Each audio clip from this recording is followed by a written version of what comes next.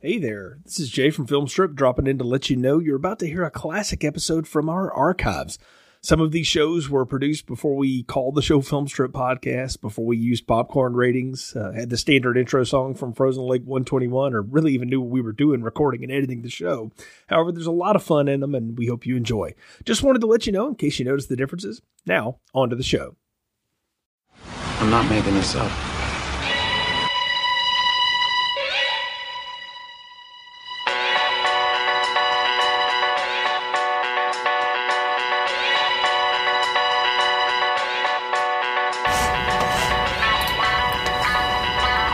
Welcome to Filmstrip and our review of the Bourne films. The Bourne Identity, The Bourne Supremacy, The Bourne Ultimatum, and 2012's The Bourne Legacy. Wait, all of them at the same time? You heard me. Our agents for the series are Nick. I'm going to ask you some simple questions. You're going to answer me honestly, or I swear to God I'm going to kill you. And Jay. Oh, come on, folks. We caught a break here. Let's go. Please note that these files require a high level of listener clearance, and you will be privy to plot summaries and detailed discussions. Listener discretion is advised. Welcome to Filmstrip. I'm Jay. And I'm Nick. And this is our review of The Bourne Identity, starring Matt Damon, Franca Potente, Chris Cooper, Brian Cox, Clive Owen, Julia Stiles, and Adewale Akinwumi Agbaje. Directed by Doug Liman, released in 2002 on a budget of $60 million, it made $288 million worldwide during its theatrical run and made Matt Damon an action star. Not something you see every day or would have ever expected, I guess. And Nick, we're here for a couple of reasons. First, you and I have been in sci-fi land for a long time on this podcast. I mean, we did all the Alien films.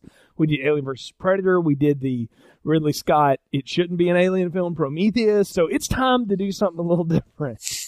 And secondly, you and Anna and I were talking on our summer movie trailer sessions show about trailers of upcoming films. And you mentioned The Bourne Legacy, which comes out August of 2012. And you're very much into Bourne, the books, the movies, and all that, right? Very much so. I am. Big fan of the books and a big fan of the movies. And oddly enough, I have never seen these. Or I should say, I've seen bits and pieces of the first two on cable, but I've never sat down to watch them until this series. So kind of looking forward to talking about these. It's a little different. But now, tell me, how did you see the film first and then go read the books, or was it the other way around? Actually, I remember seeing the made-for-TV movie back in the day of The Bourne Identity. I don't know if anybody Richard who's Chamberlain. seen that. Yeah, folks, that is on YouTube if you want to watch it. It's 3.5 hours long. So knock yourself out if you want to see that. We're not reviewing that. No, we're not. But, you know what? I think I've seen a piece of that one, but I didn't know what it was. So all I remember is Richard Chamberlain screaming in some foreign language with no subtitles. So. But after I saw that movie and stuff, I remember seeing that as like a younger kid, and then I had to do a book report. I remember in high school, and I wanted to do something like spy espionage stuff. I was kind of all into that because I was going to try to get into the military at the time.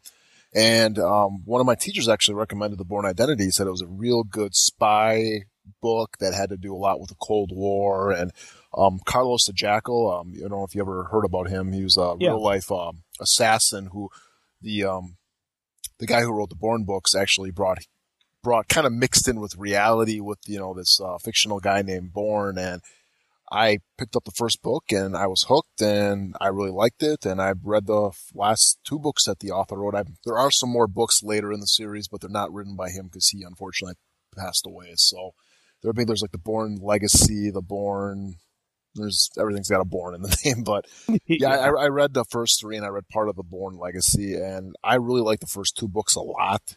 And the Bourne Ultimatum's okay. Bourne Legacy, I mean, obviously I stopped it halfway through, so you can kind of get how I thought about that one from that. But yeah, I think they're really great books and are totally worth people checking out. And the first one are pretty similar, like from book to movie, but the second and third books have very little, if nothing, in common besides the name. So it's almost like a kind of little neat alternate history. I mean, you can almost picture Damon being born, even if the character they describe in there doesn't match him. I mean, you can always kind of visualize it and kind of bring yourself into a new reality with the character if you do like it. So, very interesting take. And like I said, I didn't know anything about these. I knew when they came out, and I heard people talking about them. And I remember the line that all of my friends said is, "Oh, it's so much better than like any of the James Bond flicks that they've done in the last 15 years." And this is pre-Casino Royale. So I would mostly agree with that statement, but I said I don't really want to see that. To me, this felt like Jack Ryan. Like, I'm a big Tom Clancy fan, and Jack Ryan and all the films and a lot of those books and things, and they're tedious to get through. But I really love those. And this, just seeing the trailers of it, I remember going, it looks like a ripoff of Tom Clancy. I'm not going to go for it. So I skipped it, and it's not until we started talking about series to do, and you threw Bourne Legacy on the table that I got back into this. But I guess we'll get into what I thought of it and what you thought of it again on this review. But I guess we should start with a good old plot summary. So let me see if I can narrow this down, because this is a dense little film. An Italian fishing boat crew working off the coast of France finds an unconscious man adrift in the ocean with 2 gunshot wounds in his back. When he wakes up, he realizes that he suffers from retrograde amnesia, having only one clue to his identity: an account number to a safe deposit box provided by a tiny laser projector surgically implanted in his hip. He travels to Switzerland to find the bank and discovers that he is skilled and advanced in hand-to-hand combat and fluent in German, where he instinctively defends himself one night and in an embassy. He finds the deposit box contains a significant amount of cash in different currencies, a handgun, and several passports with his photo and numerous aliases. He assumes the identity of the top passport, Jason Bourne, is who he is, and he leaves. A bank employee notifies a CIA Special Activities Division group known as Operation Treadstone about his visit, and when the police arrive, Bourne manages to escape and flees to the U.S. consulate, where he meets Marie Kurtz and offers her $20,000 to take him to Paris to the address on his Bourne passport. Back at the CIA headquarters, Alex Conklin, the head of Treadstone, reveals to his supervisor, Deputy Director Ward Abbott, that Bourne was a covert operative responsible for a failed assassination attempt on an African dictator, Nkwana Wambasi. And intending to sever all connections between the CIA and Wambasi, Conklin sends 3 highly trained assassins to eliminate Bourne. Bourne and Marie arrive in Paris, where he finds one of his aliases, John Michael Caine, was supposedly killed 2 weeks ago. The first assassin ambushes them, but Bourne subdues him after a brief fight. Realizing now the CIA is tracking them, Bourne and his new friend flee. Conklin enlists Nikki Parsons, a logistics technician at Treadstone, to assist him in tracking Bourne and Marie. Bourne goes to meet Wambosi in order to obtain information, but one of the CIA assassins, known as the Professor, kills him before Bourne can arrive. With the news of Wambosi's death, Bourne surmises that he was an assassin before the onset of his amnesia. He and Marie flee to the home of her stepbrother in the countryside, where Bourne decides that he no longer wants to be who he was. Conklin tracks Bourne and Marie to the countryside house, and the next morning the Professor tries to snipe Bourne, but Bourne creates a diversion and dispatches him in a crop field. As he dies, the Professor tells Bourne about their mutual connection to Treadstone, and Bourne sends Marie away for her safety, then uses the Professor's cell phone to arrange a meeting with Conklin. Bourne tells Conklin back to the Paris safe house, where Conklin tells him that he, Bourne, was the one who planned the entire operation to kill Wambosi. The revelation triggers Bourne's memory, and through a series of flashbacks, he remembers how he used the Caine alias to infiltrate Wambosi's entourage, but couldn't bring himself to kill the man because his children were present at the time. When he aborted the mission and tried to flee, he was shot twice and fell overboard before being found by the Italian fishermen. Bourne tells Conklin he's quitting Treadstone and warns him not to follow him. After knocking Conklin out, Bourne kills several other Treadstone agents in the building, but after Bourne has escaped, Conklin orders Nikki to close down the safe house, and shortly after, he is killed by the third asset, Manhunt, on the orders of Abbott. Sometime later, Abbott explains to a Senate Oversight Committee that he shut down Treadstone because of its ineffective cost-benefit ratio and proposes a new program, Operation Blackbriar. Bourne, now free from the CIA, travels to Greece, where he reunites with Marie, who is running a surf shop. And that is the plot summary for The Bourne Identity. Now, Nick, when you described this film to me, you said, I like this first one because it's just a small, quaint film. And I I'm not sure I agree with you on that. This seems like a very large, sweeping, epic action adventure.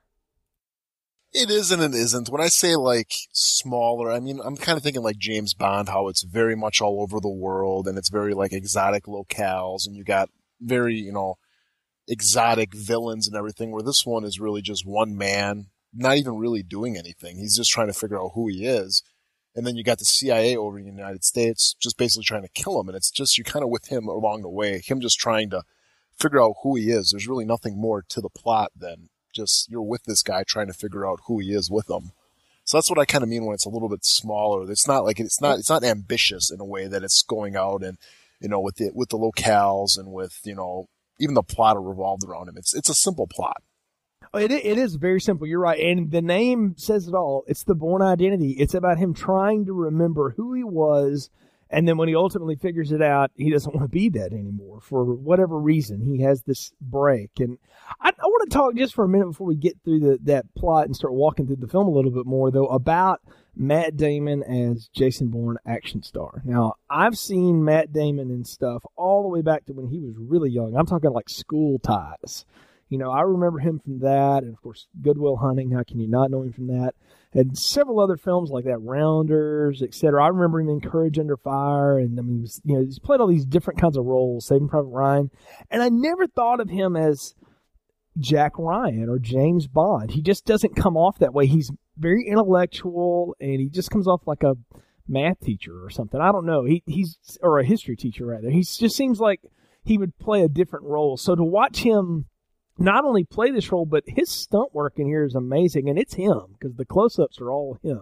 And the work he does here is pretty impressive. I got to say, I was blown away by how much he made me buy into the fact that he was this CIA assassin. Well, for me, I think it's kind of believable. I mean, you watch a lot of like the James Bond stuff, and you got like, you know, Pierce Brosnan, and you know, whoever could believe that guy could beat anybody up. But here, it's you believe it. I mean, just the way he carries himself, and he looks like an everyday man, and for me, isn't that kind of what a spy or an assassin should look like? He shouldn't look like a playboy or some guy like Arnold Schwarzenegger who's got muscles upon muscles. I mean, he looks like a regular, like you said, like a school teacher. Looks like a regular guy, and I think that's kind of helps out the role with him. Yeah, people like that stand out. The one thing I know about the CIA and their clandestine operations is they try to get the most normal people they can. And one thing I enjoyed about this film is everybody at the Treadstone Safe House, with the exception of Conklin and Abbott, are all like 20-something to mid-30s. They're young. Young people work for the CIA. It's young people that are into technology, that are really smart, and they just blend in. You know, they're not supposed to draw attention to themselves. That's half the point, right? I mean, the thing about James Bond is, like, you got to look at James Bond in his different eras, and this will be the last time we would compare him, I guess, but Connery was the man's man of the 50s and 60s kind of thing. Roger Moore he couldn't beat anybody up. Everybody knew that, but he was suave and all of that stuff. Timothy Dalton looked like a flute player in a orchestra, and who the heck knows what Pierce Brosnan, he looked like a model. Daniel Craig looks like he could kick your ass twice and then piss on you as he drank your whiskey. I mean, he looks like he could kill you. But again, Bond walks in a room and he's looking to see who he's going to whip that next day. Jack Ryan and Jason Bourne aren't really looking for problems. They just solve them very quickly and then move on. And that's the thing I kind of like about Bourne, is that he's not, like you said, Schwarzenegger coming through the door with guns blazing. He's not the Expendables. Well, not even that, but it's just like his physical presence. When you look at Matt Damon, I mean, he's a very regular-looking guy. I mean, he's not very tall. I mean, he's pretty average. I mean, was he like 5'9", 5'10"? And then you you're bringing up Daniel Craig, who is fantastic as James Bond, but anytime he's in, Casino Royale, he walks in the room, it's like, how could you not notice the guy? He has a presence to him. Yeah. And Jason Bourne, Matt Damon, they really don't have a presence to him. I mean, obviously we would know who Matt Damon is because he's a big celebrity, but it's not, besides his celebrity status, really nothing is like that striking about him. He's just your regular looking guy. And I guess just like with me with this movie, just like when you see him as just like a regular looking guy, it really just kind of helps you relate to the guy a little bit more. Like, who can really relate to Daniel Craig when he's, walking out and he's in this like little Speedo thing with his like 8-pack showing? I mean, that's not a regular look. That's not a regular looking guy. I mean, that's a guy who spent the last, year in the gym for 3 hours a day and stuff, where Matt Damon's not, he's not incredibly ripped or anything. I mean, he's in shape. And yeah, but he looks like any guy that runs and lifts a little bit of weight. He doesn't look like anything that's spectacular. And I think that's the point, is that he's not supposed to be this super action Captain America kind of person. But he's very much a blend in. And I think that's a whole node to the CIA and how they operate. And, there's always when you talk about spies, you can't not talk about Bond, because that's such an iconic character. But when you do modern spy films, you're wise to go in an opposite direction and make it, dare I say, more realistic, or at least more believable. And I'm with you. It does bring you into the story. Well, I think they kind of perfect with Matt Damon, because he's a really good actor. I mean, I've seen him in a lot of stuff, and he's a good actor. He's a smart guy. If you ever listen to his interviews, I mean, he's very well versed. He's very articulate. And then on top of it, he's a regular looking guy. So they really got the perfect guy for this role. I couldn't imagine anybody else in it. I mean, we got Jeremy Renner's going to be taking over for him in the new one. He's playing a different character. But it's like, could you imagine someone like Tom Cruise or someone else playing this role? Which, 10 years ago, or actually this movie did come out 10 years ago. I mean, like 20 years ago, it would have been someone like Tom Cruise who would have played this role. Yeah, and you're right. Or Patrick Swayze, or one of those action stars of the day. I'll give you one other person, and he's in this movie, and it's Clive Owen. He's kind of the same thing for me. Everything you stick him in, I just buy it. And he could play it, and I think he does good with the role he's given, however small it is here. But you need it to be American. I've heard Clive Owen try to do an American accent. It's terrible. So he's the only British actor that can't do one, apparently. So it's almost as bad as Julia Stiles' British accent. But Matt Damon, he's sort of the embodiment of everything that you would want Jason Bourne to be. He's incredibly smart. He's well-versed, and he's also incredibly singular in purpose. He just is going to do his thing, and as long as you don't get in his way, you're fine. But if you do, he's just going to move right through you like you're not there. But he's never going to draw attention to himself. That's the whole bit, is I can't draw attention to myself. And I like that. I like the sleuthing part of all of this. Oh.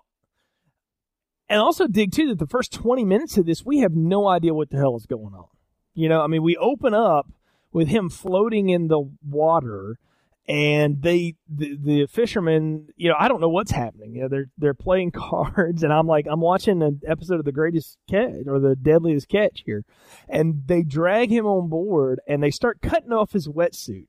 And I got a question for you, because it was never explained. Did he have on some kind of armor underneath that wetsuit or something? Because those two slugs were very perfectly embedded in his back. I don't know. I would imagine maybe the sweatsuit they'd send him on would be some type of like Teflon material, or I don't know, something that would be a little bit more bulletproof. It takes the guy a long time to cut through it, which is the only reason I would think maybe that's the case. It also explains how those bullets crumple a little bit like that. But I got to say this, and I only know this because I haven't read the book, but I did read a little bit about the book. Then in the book, he gets shot in the head. And that's how he gets amnesia. And I got to tell you, 2 shots in the back and amnesia that was a little bit of a stretch for me. And I just went with it because I know that's what they have to do. But I kind of wanted him to get grazed in the head. I don't know. I mean, I see what you're saying and stuff like that. But let's say he did actually get shot in the head. Would you actually believe a boat surgeon would be able to move the bullet from the brain, or be able to do something medical-wise? If it had skated along him, man, I've known people that have actually been shot in the head and survived it, and had no, seemingly after some therapy and things, lasting repercussions of it. So it can happen. I mean, that's not an unheard of thing. That's in the news and stuff. I'm just saying, as a setup, if we have to go with all this, because none of this is explained to us until much later in the film, and really at the end, it's a little weird to just have to take.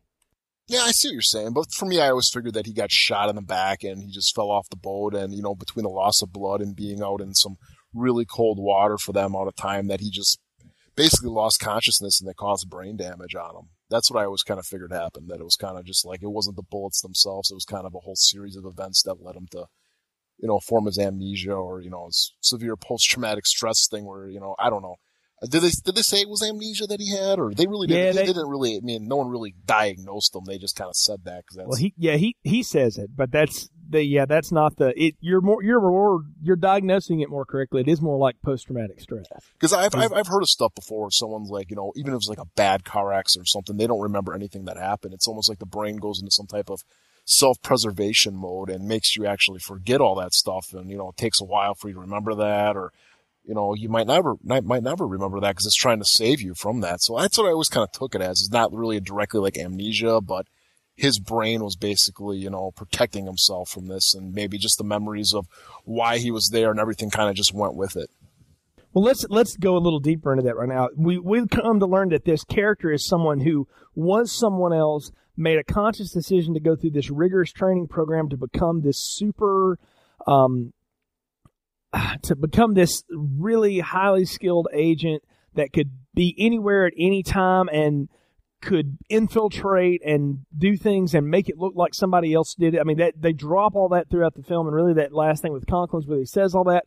So it's already somebody who's given themselves amnesia as to what they used to be, and now there's another layer on it. So I had never thought about the idea of like the cold water and all that, but you're right. I've looked at this really as this is more like stress reaction, and who we see him play when he's not fighting people in this film is who he was before he became Jason Bourne. That he was just this guy, and just a normal guy, and then all of a sudden he for whatever reason became the CIA agent, and now he's sort of battling with which side of his brain does he turn on. It's an interesting way to set up a film because, like I said, they don't tell us any of this. And I'll tell you what got me out of my whole how can you get shot in the back and get amnesia bit is when they cut that thing out of his hip, and you see that it's a little laser pointer and there's this whole bank account on the wall. I thought that was kind of cool. Yeah, I thought that was always kind of a little neat little thing. It makes sense, if some guy got shot and the CIA would, or Langley or whoever's is, behind him would, find the body and then take it out and stuff. Because what's the chances of really anybody really knowing who this guy is? I mean, I always took it that, only like the top 5 people really knew who he was, so someone would collect the body, hey, they got it's standard that they all got this tracking thing in their hip, go in there, take it out, and, go follow the code to the bank and get in there and get rid of all the evidence, or take the money back. Get all those passports and get everything out of there and just be done with it. Yeah, I mean, that becomes sort of his chase is because he's on this boat for a couple of weeks and he's arguing with this Italian. He can speak the language, but he doesn't know how he knows it. And he doesn't know who he is. He just knows little things. It's like he's forgotten everything, and it is like he's had a psychotic break over the last few weeks. And he winds up in Switzerland, and that's where he goes to the bank to try to get all the stuff, and he starts flipping through. And then we cut away to the CIA. And this, to me, is where I really started getting into the film because one of my favorite character actors working today comes on the screen. That's Chris Cooper. I remember him from way back, like October Sky. And so I've never seen him in anything where I didn't like him in it. It's not to say every film he's done is good, but he's always really believable. I totally dig this guy every time he's on the screen. Yeah, I don't know much of his work. I think really the only other movie I know him from is, what's that movie with Ethan Hawke and Gwyneth Paltrow? Great Expectations, the remake of that. I remember him in that, and I know I've seen him in a couple other things. And yeah, he's always been a good actor, and he kind of always plays that angry everyman. He seems like he's just kind of like a blue collar worker, but in here he pulls it off really well as being like this captain of the field agents and stuff, and he's just always got this scowl on his face, and you really buy it that he's done this for a long time, and it's just like, yeah, this guy, we lost him and stuff like that. Well, he's either dead or he defected. There's no other thing with him because he's seen it all and stuff. And that's usually the 2 ways it goes. They're either dead or he's defected. And then when they find out he's alive, it's like, well, no, he's defected. That's why, so we got to go out there and we got to kill him. We got to cover our tracks, And, oh, yeah. And he's doing exactly what every stereotypical head of some shadow government agency will do is you start covering all up. The Men in Black just neuralize everybody, but in reality, this is the same kind of guy who's just trying to make all this disappear. And you get the sense that he's done it for so long that it's just like there's no hesitation with the dude. And I think that's one thing I like about Cooper's performance here is that no time does he ever look rattled or lost. even at the point where he's getting killed in the end. I mean, he's like he expected it. I mean, I don't think anything surprises the dude, and I like that. Now, we do have to talk about the female, really the only other one besides Julia Stiles, who's really just a technician in this film. She just has a few lines. We got to talk about Marie, Franca Potente. I don't know her from anything else. I've never seen her in anything. Couldn't pick her out of a lineup. But I love how they meet because he overhears her arguing about trying to get a visa at the consulate. And then he basically understands that she needs money. I need a ride. So he just throws money at her basically and says, hey, I need a ride to Paris. Now, what did you make of her? Oh, I really like her. I've seen her in Run, Lola, Run. It's a foreign movie. It's a really, really good action film, and she's excellent in it. But for this movie, I think she's just perfect because, again, it's almost like the same side of the coin of Matt Damon, just the female side of the coin where she's just sort of kind of like a regular looking girl and stuff. And you really kind of buy her the whole time. I mean, you see her in there arguing with the customs guy about, her getting a new passport or a visa, whatever they were arguing about and stuff. And I mean, you completely buy it. I mean, they could easily casted some real, attractive, Hollywood starlet in here, but, they have her and she's, she's not a bad looking girl and stuff, but she's just real kind of just like a regular looking girl. And I like the rapport that her and, Jason have, especially when they're in the car, they're driving. And what kind of music do you like? And he's all like, I don't know. And she thinks, he's just trying to be polite or doesn't want to put the music on. And then they're kind of start getting into an argument about it. And that's when he breaks down and tells her. And even when they get to the apartment too, it was like, you kind of buy into her that she's kind of maybe gotten a little bit of a thing for this guy, especially after he tells her, I'm never going to forget you. You're the only girl I've ever known or the only person I know and stuff. Yeah, you're the only person I know. Yeah, which I thought the comedy between the two of them in the car where she's just rattling on, and he has no, he's just sitting there going, and she's like, are you ever going to say anything? No, it's relaxing to listen to you. And then I don't know, it almost felt like when he said, I haven't slept in a long time, like, if you'll just keep talking, I'll finally go to sleep. And I thought, well, that's kind of hilarious, though. I mean, I dug that. I liked the fact that they had some rapport. And later on, when they do hook up, that seems so trite in a film, right? Because that's always going to happen. It feels much more earned in this one than in a lot of other films that try to do the same. When that happens, I mean, they've been through a lot. I mean, she's seen the first person probably she's ever seen killed, and she's seen everything he's gone through. And it's almost like, again, like traumatic stress where a lot of, you hear about that where, people that go through a traumatic experience together end up, falling for each other or whatever just because they went through that. And, especially when, he's dyeing her hair and stuff like that. And it's earned. It definitely is. And you expect it at that time because you've been along their journey the whole time and you see it happening between them. It's not just out of the blue. You kind of see it slowly developing throughout the whole movie. And when it happens, it's not like, oh God, here's another freaking pointless love scene or something like that. It's like, it's almost like a character building thing because you want it to happen. Well, and it's not much of a love scene. They start kissing in the bathroom, and then you wake up the next day, and he's fully dressed, and she's dressed in clothes, and wakes up in the bed and looks at him. And he's like, "Okay, yeah, well, it's time to go."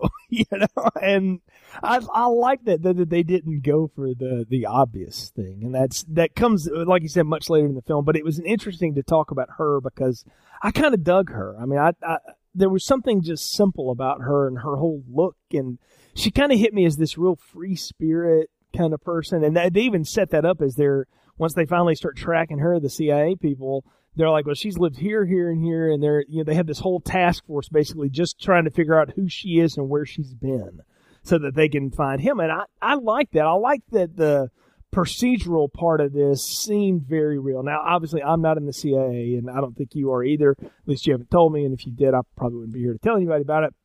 So you guys won't hear from Jay ever again. But I kind of get the feeling that this is how they would process through things. Okay, well, let's look at everywhere she's lived in the past 6 years, what she did there, what kind of credit history she's got, where's her family, etc., all that stuff. And I really dug that whole part of it because it gave really these nameless people, they have names but they're never said in the film, like Walton Goggins, who I know from The Shield and other things, and some of these other actors like Julia Stiles and stuff, something to do while Conklin is running around and arguing with his boss Brian Cox, Ward Abbott, the original Hannibal Lecter, or Colonel William Stryker for you. According to Harry Knowles, who played Ash. I mean, that's that old 80 Cool News joke. That was pretty funny. Yeah. But yeah, Brian Cox, I mean, I want to tell you, this is another dude that I think there's only certain kinds of roles he can play, and it's usually when he's so sinister and you know it, but that's okay that you know that from the get-go. And I dig him. I mean, I like the rapport between the two guys that are clearly at least 20 years or more older than everybody else in the room that they're working with, and they throw their weight around pretty heavily. And I like the fact that Conklin had somebody he had to report to. Yeah, and especially what's kind of cool about Conklin is he's really not a bad guy in this film. I mean, he's just like, he's a top guy. He's kind of like, looking over his underling, in Cooper, and he's never a bad guy. He's just kind of like the absolute there. It's like he's the guy that he's got someone to report to, but he's the one that's going to take the complete fall for everything if it goes wrong. And you can sense that with everything, because when he's talking to Chris Cooper's character, about he's telling his boss that no one on his staff is that reckless and everything, and they obviously have a relationship where Cooper's character does whatever he does, and he doesn't directly report it to him because of that. But he's questioning about it, and you kind of like are with him. You're like, yeah, what's this guy doing and stuff like that. Yeah, go after him, man. No, I was gonna say the best line is when Cooper says, "Well, I'm gonna go hunt him, and you go upstairs and reserve a conference room. Maybe he'll come in and talk to you." And you see the disconnect between for lack of a better way of saying it, the middle management and the upper management. It's like, okay, you go and talk to the budget committee. I've got to go find this guy who's killing people all over Paris and who didn't kill the one person we sent him out there to kill. Of course but we didn't. He's always keeping that up. And I love the fact that these guys are basically lying to each other, and they both know they're lying to each other, but they don't care because that's part of what they do.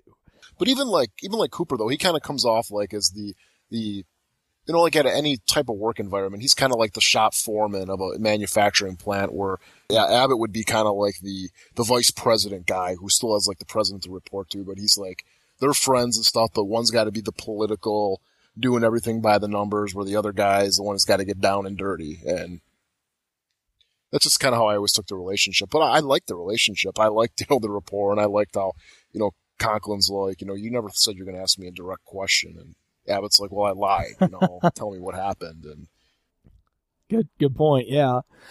That's the kick about this film, is that it's smart enough to let the audience in on things that we can follow, but it lets you know that we're never going to explain all the rules. You're just going to have to keep up. And I think that's what I like about it, is we're just sort of dropped in the middle of this workspace, and we just have to sort of put it together based on what we see. Because really all this takes place in what, 2 or 3 days? I mean, that's, yeah, maybe a couple of weeks because there's that time lapse. But really what we see is 90% of the movie takes over like about a good half of a week. But also, like, even like these guys, like, you kind of always have questions about where they are and what their roles are in the whole, scheme of the government and everything. But it's nice because you have those questions, but the movie never really asks you those questions. You don't have like Jason Bourne going, well, who's this Abbott guy and what does he do and everything, and them telling you exactly what he does. I mean, they're not pulling a David Lindelof where they're just throwing questions out at you and then going, we're not going to answer them. All the questions are really organic to the story, and that's what I like. I mean, I love it when it's like that. There's no character that's there for the audience to walk us through. I guess it's supposed to be Marie, but even she's not asking anything because she's too scared out of her. Yeah, and that's the way it would be. And that's why I really enjoyed, this movie, is just because it doesn't spoon feed you, and in the end, it doesn't give you the answers, because honestly, he would never get the answers. Well, what he comes to realize is, I don't want the answers. That's the whole point, is that, and we'll get to that in a minute with that showdown with him and Conklin, but that's really the point of it. Well, he doesn't want the answers, but he knows he's never going to get them either. So it's kind of a win-win with him, just basically accepting that he is who he is now, and whoever he was in the past, and there's a reason why he forgot that. So that's the way I took it. Right. Exactly. Now, this whole bit is, as they get going, this is all really centered around this African dictator, Wambosi. played by Mr. Echo from Lost. No one can pronounce this dude's name. Adewale Akinwumi Abaye, I think is how you say it. But his whole bit, I mean, I was watching this going, I don't know who this guy's supposed to be. He feels like a bad Papa Shango ripoff from WWF. I mean, he's so over the top.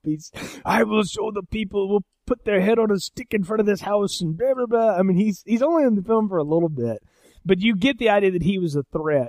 But it comes off, and I think his story is that he was somebody that was put into power long ago by the CIA, and much as often happens with our connections is it's time to retire those people.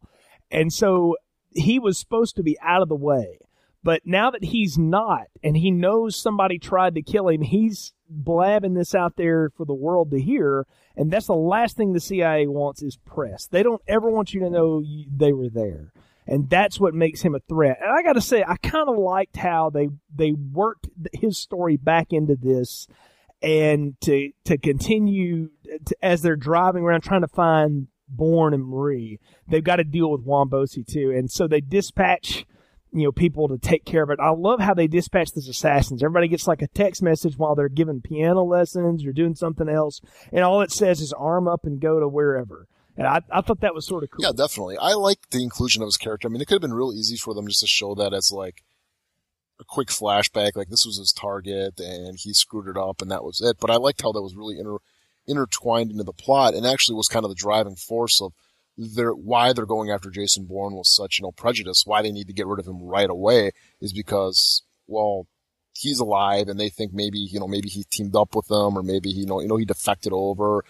And they also got this guy all suddenly saying he's got all this information. So it's like, where's he getting this information from too? Is he getting this from Jason Bourne? What's going on? And it's just, again, I think it's just a real nice little element to it. And then, I like the scene where the professor takes him out. I mean, it's just so unexpected. He's walking down the stairs and all of a sudden, snipe, snipe, snipe, he's down. Yeah, and that's when Clive Owen, that's really, as he's introduced, it's his second scene. And he just shoots him, gets up, pulls the gun apart, and walks off the roof. And I thought, that's pretty slick. I mean, because the guy didn't see it coming at all. I mean, he's walking down the stairs talking trash to one of his underlings or whatever, and like you said, then he's down. And it just out of nowhere. And that would be, I guess, how you would imagine it would go. But this is the CIA, or at least Conklin, you're seeing it starting to burn all of this down. It's like, okay, we got to take it down this whole thing because if any of this gets back to the Senate or the American public, people would freak out, right?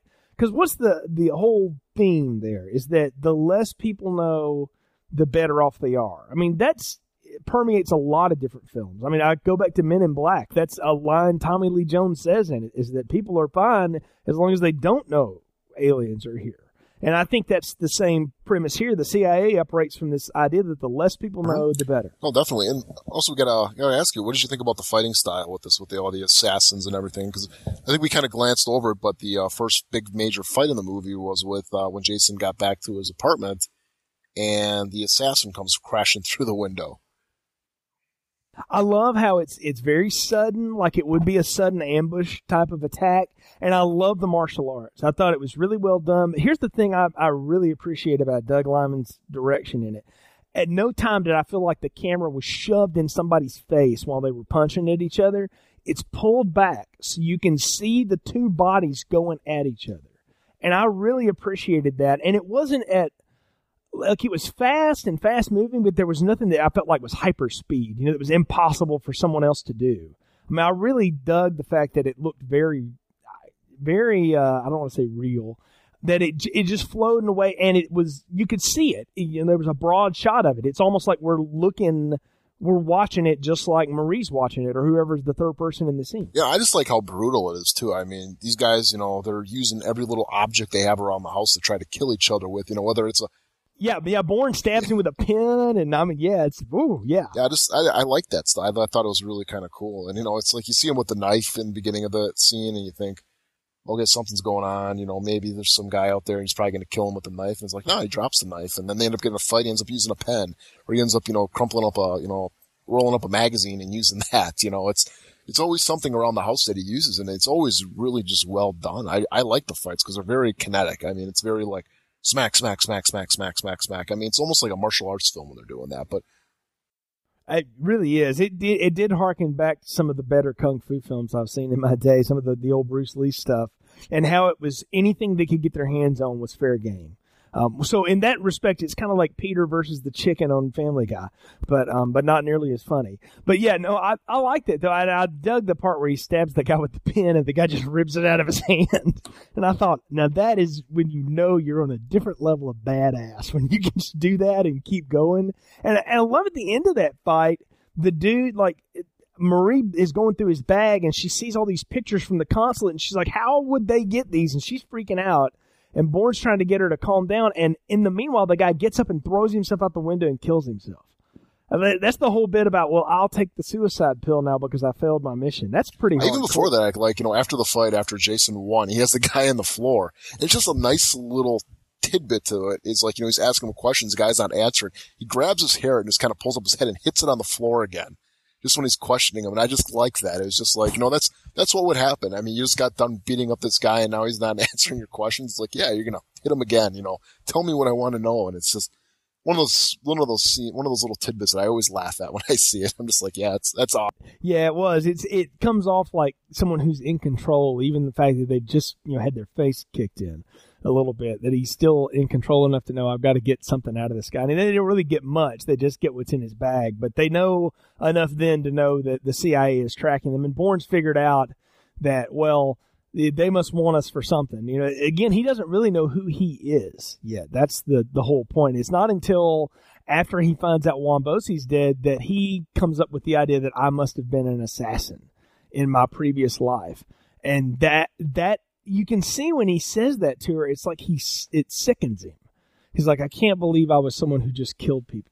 And the whole thing too is like, it doesn't just come out of the blue. You can see him putting the pieces together throughout the whole movie. I mean, when they're at the diner and he's, talking like, I can see the eye goes, I know where all the exits are. I know that this guy over there weighs this many pounds and he can handle himself really well. I know the best place to look for a gun is there. I know the best place to look for keys is there.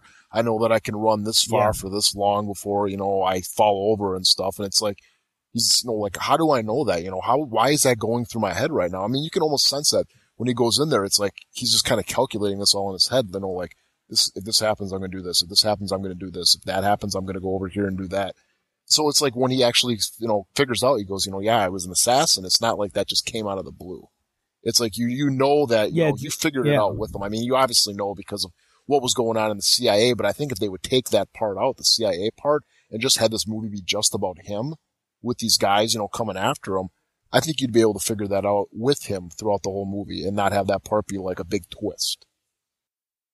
Exactly. I mean, it's what we sort of know going in anyway. I mean, we kind of figure that. I mean, I think if you see the trailer to this, you know this guy was, some kind of secret agent and he just doesn't remember it. So it's, how do you make that interesting? And the way you do it is, like you said, just piece by piece by piece, watching him walk through the board game. And then he comes to that knowledge, or at least enough of it to start putting it together. And we're right there in the same boat as he is, figuring it out and going with it. And all the while, all this other stuff is going on around him that he has only some inkling about, and that's the CIA's role and what they're trying to do to get him. And Marie comes up with the idea of going and seeing her stepbrother, it is, in the countryside. And they get there and they basically break into the dude's house, which I think is funny. And he's like, no, we can't stay. It's Christmas time. Like, I get the whole idea when he walks in, he sees the Christmas tree and stuff, but he's like, there are kids here. No, we're not going to be here in front of, like, that could be dangerous. And I liked that because it, this is a guy who's pretty ruthless, right? He could have just dismissed it as like, screw it, we're taking over. But he's like, no, there's no reason to put innocent people in harm's way. He's obviously he's got a soft spot for children. I think they've kind of made that, that's the reason why he didn't assassinate Wombosi was because of the kids. And then even when he goes into the house, I mean, he sees kids and he's real hesitant about it. And almost all his actions there were to preserve their life later. I mean, he's willing to sacrifice himself when the professor shows up just to get them out of there. Cause, he's like, you got to get out of here, and he goes out there and he's throwing, big, trying to get the guy's attention so they leave them alone and everything. Right, exactly. And that's the whole bit is the brother and all, they let him stay there that night and they get it the next day and he figures out, oh, wait a minute, they're going to find us here. If they're tracking us this close, they're going to figure it out. And sure enough, the CIA has figured out this is where they probably will be. And he gets her brother and or stepbrother and the kids in the basement, and the professor has shown up and he starts shooting at him.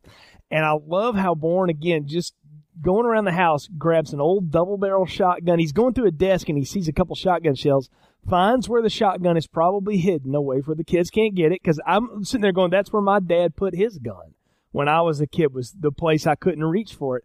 And he goes out there with a double-barrel shotgun and goes against this sniper. And I thought, now this is going to be an intense fight. And it's actually kind of anticlimactic, but I liked it just the same. What did you think of the gunfight between him and the professor? He approached the fight, I think, in the way the professor wasn't expecting. Because, you got this guy who is very calculated. I mean, he's out there waiting. He's got the height advantage. I mean, he's up on the hillside. And you're just like, well, I think you'd expect Jason Bourne to kind of maybe try to hide himself and try to get over there. But no, he grabs a shotgun, he blows up the propane tank. He does the exact opposite, I think, of what he was expecting. And by doing that, I think it caught the professor off guard, and he was able to flank him on it and shoot him. I think it was just kind of a great scene. And you just see him. He's just very nonchalant about stuff. He's not showing any emotion. He's just like, nope, this is what I got to do. I got to kill this guy. And, I think his main objective was to protect the people in the house. And I think that was actually probably the first time he's done that in this movie, where he was fighting for somebody else besides him, or just because it was instinct. And I think you can almost see it in how he approached that gunfight with him, was just, boom, blowing it up. That's going to get his attention. And, he's out in the open and stuff. If he shoots at him, he shoots at him, kills him, he kills him. But I thought it was just a cool fight. Well, I thought it was great. And I love how he shoots him and he walks up on him and he's trying to get what he can out of him before he dies. And the professor basically tells him, hey, we're the same. We have the same job. Don't you know that? And they're talking about Treadstone. At that point, Bourne's had a couple of conversations with Conklin, and they've gone back and forth. There's been some limited phone connection between them. And the professor's the one that tells him about what Treadstone was, what the project was. And that's when Bourne knows, I've got to get Marie away so that I can meet Conklin and bring him in the open, and finally confront him about this once and for all. And I thought it was cool how he, brings the professor's bag back in there and uses his phone to call Conklin. And he basically sets up a lie. He says, I killed Marie because she was slowing me down. I mean, he plays the ruthless part. And he gets the CIA all in a tizzy so that he knows he can draw them out. And I thought that was neat the way he played them. Because, it makes sense, if he's supposed to be some ruthless killer and stuff like that, it's like, yeah, I'm with this woman, I'm using her as kind of a protection and transportation, but she's slowing me down, so I killed her. And, it's a smart move to get him off of her trail, because obviously if they ended up getting him, they would go after her. But I think if they thought she was dead or whatever, then they probably really wouldn't waste the resources. There's really no reason you wouldn't believe them either at that point. I mean, they don't know what their relationship is. They don't know that they're kind of got a little bit of a thing and they both got feelings for each other. For all they know, I mean, that's exactly what it is, was that he's just a ruthless killer and she slowed him down and he killed her. Yeah, exactly. And what we haven't really talked about is he's running around with about $3 million in cash, or maybe a little bit more, and he basically gives it to her and says, "Go start a life somewhere else. Go away, and I'll, whatever happens, happens." And she finally takes him up on it. And this is the thing where I realized, I'm like, this is not your typical action film, because the action film, the woman would go, no, and she would throw the bag in the snow and you'd pick up a gun and cock it a few times or something, right? It would be something ridiculous like that. But she gets in the car and leaves, like a smart person would do. She's not a dumb, like I said, she's not a real dumb character in this movie. I mean, she's put in a lot of bad situations and stuff, but she's never really the damsel in distress, really. I mean, everything that happens to her is out of her control, and she really can't make it better or worse. And, as soon as the first chance she can get out of there, she's out of there. I mean, yeah, I think a lot of other movies would probably play it where she's like, no, I'm with you with this until the end and stuff, and you're going to take me, or we've done it this far, we're going to finish it together. I mean, no, she's like, nope, I'm out of here. Exactly. And that's when we really get to the climax here, where Conklin goes back to the Paris safe house and meets up with Bourne. And I love this scene here. It's Chris Cooper's best scene in the film, because he basically just unloads on the guy. And he says, you are I think he calls him a malfunctioning piece of equipment. And I like that. I like how he talks about him. He said, I sent you in because you don't exist. You weren't supposed to kill him. You were supposed to make it look like one of his own people did, because then it's not obvious. You're the one that came up with this. And through all of that badgering, it triggers Bourne's memory. And I got to tell you, as someone who studies psychology and counseling and things, sometimes that real active, almost gestalt approach to therapy where you really challenge and are really hammering on somebody that's got some repressed memories, that's one way to really bring it out. And I dug that this guy would be seasoned enough and confident enough that he could do that to a guy like Jason Bourne and still See, I feel took like it he was as in control. almost like he was trying to break Jason like he probably originally broke him. I mean, we kind of learned that Jason volunteered for this program, and it probably involved with them probably breaking his, psyche back when he did it. I mean, isn't that kind of what a lot of the military do? They break you down to build you back up. Right. And I think he was almost resorting to that here, where he's just breaking them down and just trying to, not trying to anger them in a way, like challenging them. It's just like, no, you don't get what you are, man. You're just a machine. You're nothing, man. He goes, what do you think this is, man? You think, you think you mean anything? He goes, no, you're just an asset. You're a broken piece of machinery. We got to get rid of you. And it's like, don't you understand that? You should know that. That's what you signed up for. How do you not get that? And I think just by him kind of going back to probably how he treated Jason Bourne in the beginning was kind of almost like went full circle for Jason, where it kind of like it kickstarted his memories of how he used to be treated, and just hearing him talk like that and probably just having a whole history of having that guy talk to him like that kind of started kickstarting some of his memories again.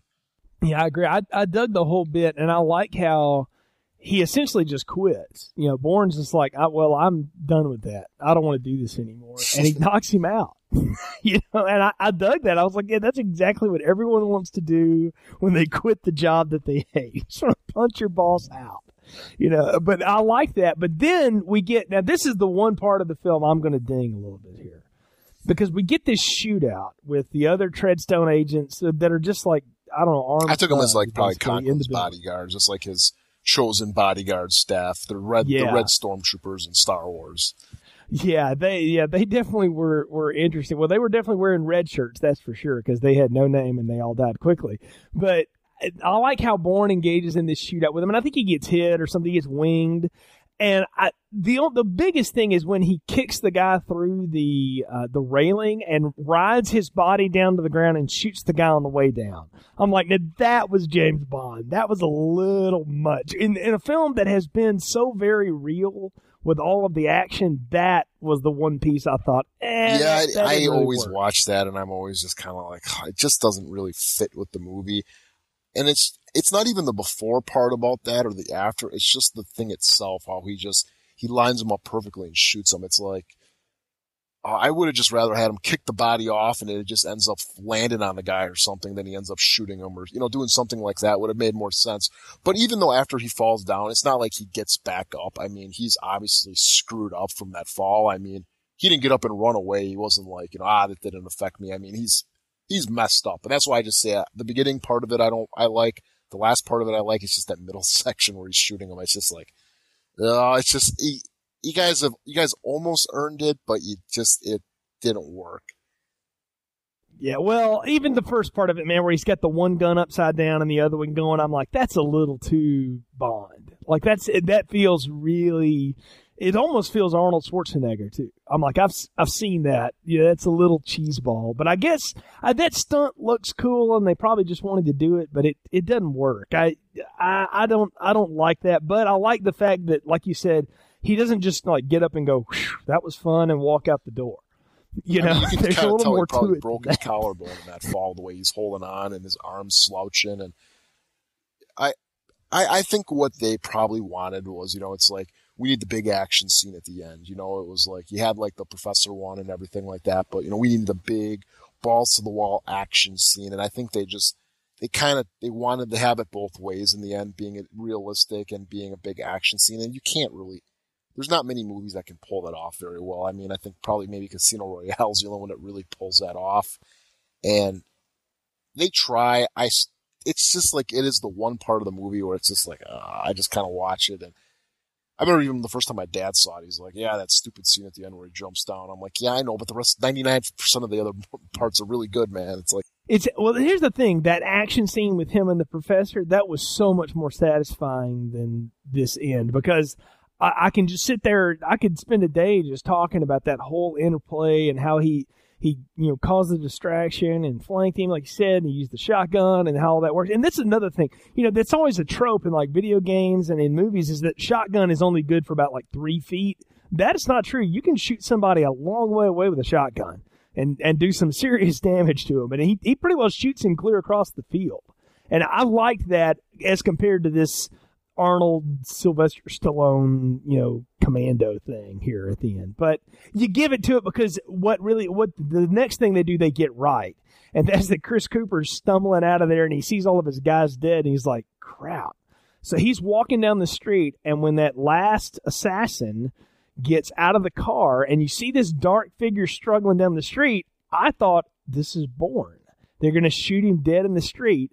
But no, it's Conklin. And he just looks at the guy as if to say, well, I guess I knew this was coming. And the guy just shoots him twice in the chest, once in the head, and walks away, gets back in the car. Oh, yeah, definitely. I think even with Conklin's character, I mean, this would have been made in like the early 90s, late 80s. Conklin would have been another badass himself, and it would have been a big brawl fight between him and Bourne in the end. Like, I was the original one, or you know what I'm saying? It would have been some crap like that, and then that would have been the big climax scene. But no, I like the way that the whole thing plays out, because the first time I saw it, I thought that was Bourne. I'm like, because you almost kind of get a feeling that he's going to die because Maria's gone and stuff, and he doesn't even really know who he is. I mean, he got an idea of what he did when he was an assassin, but you still have no idea who he was even before that. I mean, was he married? Does he have a family? What's going on? And you kind of think like, oh man, he might die, and then also see his Conklin, and it's like, yeah, that's nice, because I like the way, Abbott comes back. Abbott is Abbott, right? Yep. Abbott, yeah, because it's Abbott, the one that we learn it's the last guy at the safe house that's still working it. One of Conklin's guys. Well, it brings the movie full circle too, because you see that he's covering his tracks and trying to basically stop this whole thing, because it's escalated out of control at this point. I mean, the Juan Bosi situation's done with, but now you got this whole other situation with gunfights and car chases, and it's you can see, like, Conklin was doing that originally, trying to cover his tracks and clean stuff up. Well, now it's gone up to the next level, and it's really gone full circle. And I think that's when Conklin walked out of that room and he saw his guys dead and know that Bourne was gone, he knew that his life was over, because he knew now, okay, he dropped the ball and now it's going to go up to the next level guy, and that means that he's gone. And the high level bureaucrat, he's always got to meet with the oversight committee. And what does he do? He says, we got to shut this down. It's not really it was more of a game program, really not cost effective, but we have this other thing that is, and I'm like, that's exactly what a politician does, or someone who talks to politicians for money does. And he pulls out this big file, and boom, then that's sort of the beginning. That's because it's over. It's done with. Yeah. It's like, he's probably got 50 other things going on in his life and his career. And it's like, yep, that one thing, I cut it off like a freaking, cut it off like a mole. It's gone. It's done with. Now to the next thing. We're done. And I liked it too. And actually, that comes back in the later movies, what he's talking about, which is really cool. So. Exactly. And that gives us something to think about, this whole idea of Operation Blackbriar. It gave them a place to go if they were going to go somewhere else. And I like the coda here at the end, because again, in lesser films, this would seem really forced and weird, but because that relationship was so earned and stuff, we see Marie, who's got her surf shop going in Greece, and Bourne walks in the door and says, can I rent a scooter? And she has that whole line with him about, you got any ID? And he's like, not really. And I thought that was really, funny. And they don't start making out on the floor. She runs up, gives him a big hug, and they just kind of stand there for a minute. And I thought that was a really nice coda to.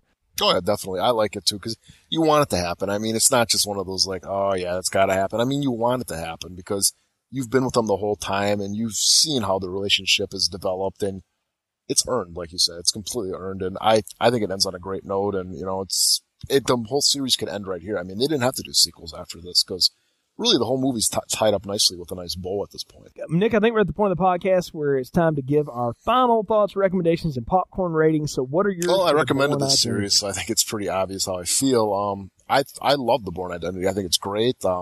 It's one of those movies I've actually bought 3 times. I bought the regular DVD. I bought the Explosive Extended Edition, which really wasn't anything much. It had a new beginning and a new ending, which kind of made the whole movie a flashback, which I don't think really worked. I'm kind of glad that the theatrical way is the way to go.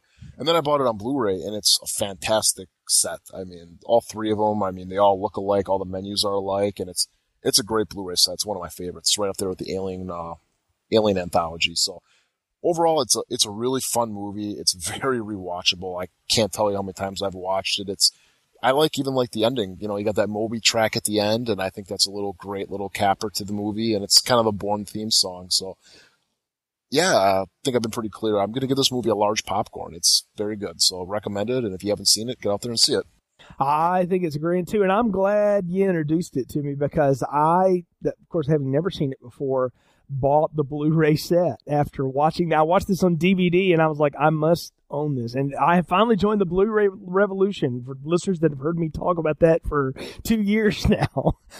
So yay! But yeah, I bought it too. I bought all 3 of them, you know, just on the strength of this one film, and I hadn't seen the other 2, so we'll see how that goes. But I got to tell you, this is a really smart thriller, and I dig smart thrillers of all kinds, legal, crime dramas, spy films, whatever they may be, as long as they treat me with, as an audience member, with a good bit of knowledge and respect, and you make it fun and believable. I'll give you weird moments like 2 shots in the back give me amnesia and a surfboard shootout in the house at the end. Even if I don't think they're very good, I'll give it to you because so much else here is so good. The relationships, the dialogue is fantastic in this film.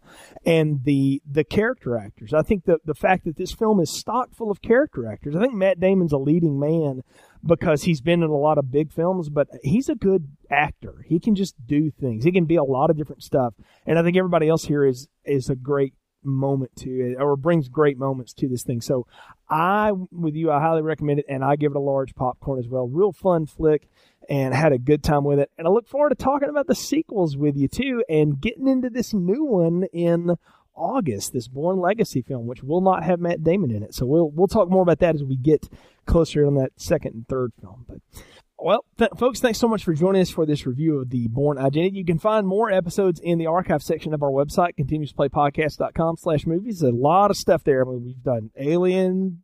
We even did Pretty Woman way back in the day. You know, we got a lot of stuff in there. And Brian and I have done things like Ready to Rumble and I Know What You Did Last Summer. There's all kinds of stuff in there. So check us out. Give us a review on iTunes. Leave us a note. Catch up with us on Facebook and on Twitter, too. It's a good way to follow us.